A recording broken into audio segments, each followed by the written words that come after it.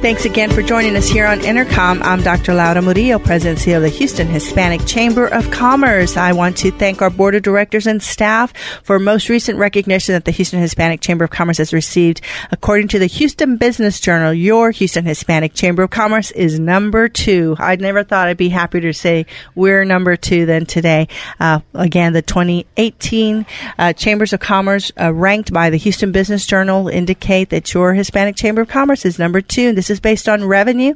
I'll let you know that 10 years ago we were in, I believe, last place, which is a number 25. And so we've come a long way. Thanks to our sponsors and thanks to our in-kind partners such as Intercom. We're happy to be with you and serve this community. Again, we serve the entire Houston community. We are pro-business. Yes, we are Hispanic, but we are inclusive and diverse. If you look at our board of directors, we have a very diverse board of directors. If you look at our foundation, our emerging leaders, these young professionals that we've focused on to make sure that Houston has a bench, again, diverse. They don't have to be Hispanic. So we always hear the question of, well, do I need to be Hispanic to be part of the Houston Hispanic Chamber of Commerce?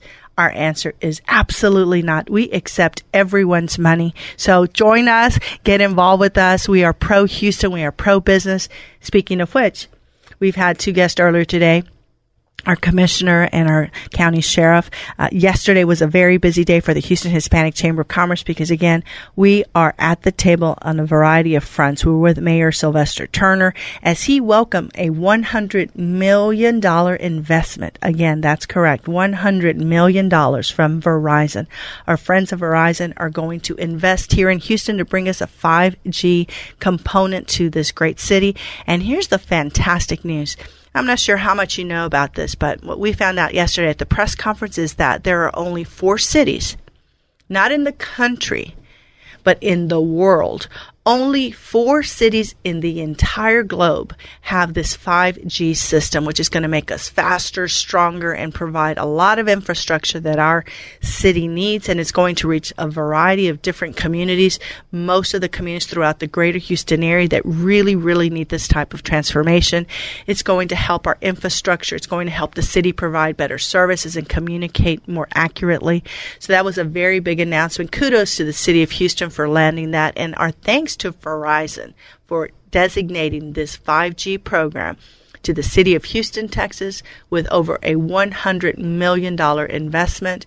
Boston, I believe, is one of the other cities that's involved in this particular project, but your Houston, Texas, again, one of the 4 cities in the world to have this great opportunity.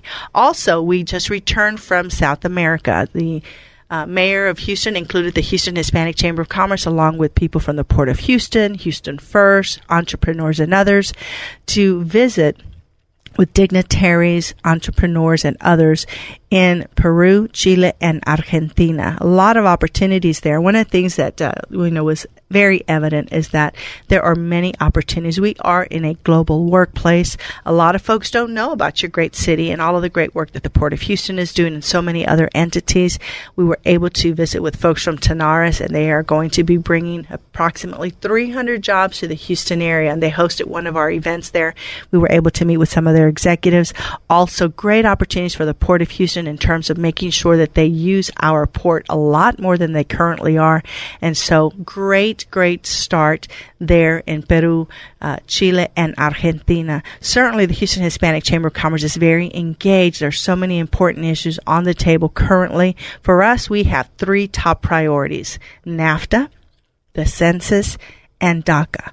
Most recently, your Houston Hispanic Chamber of Commerce was engaged in an article with the Houston Chronicle Q&A regarding NAFTA, the importance of it, the myths about NAFTA, trade, and the important role that that plays in our area, our city, and the economic impact of that.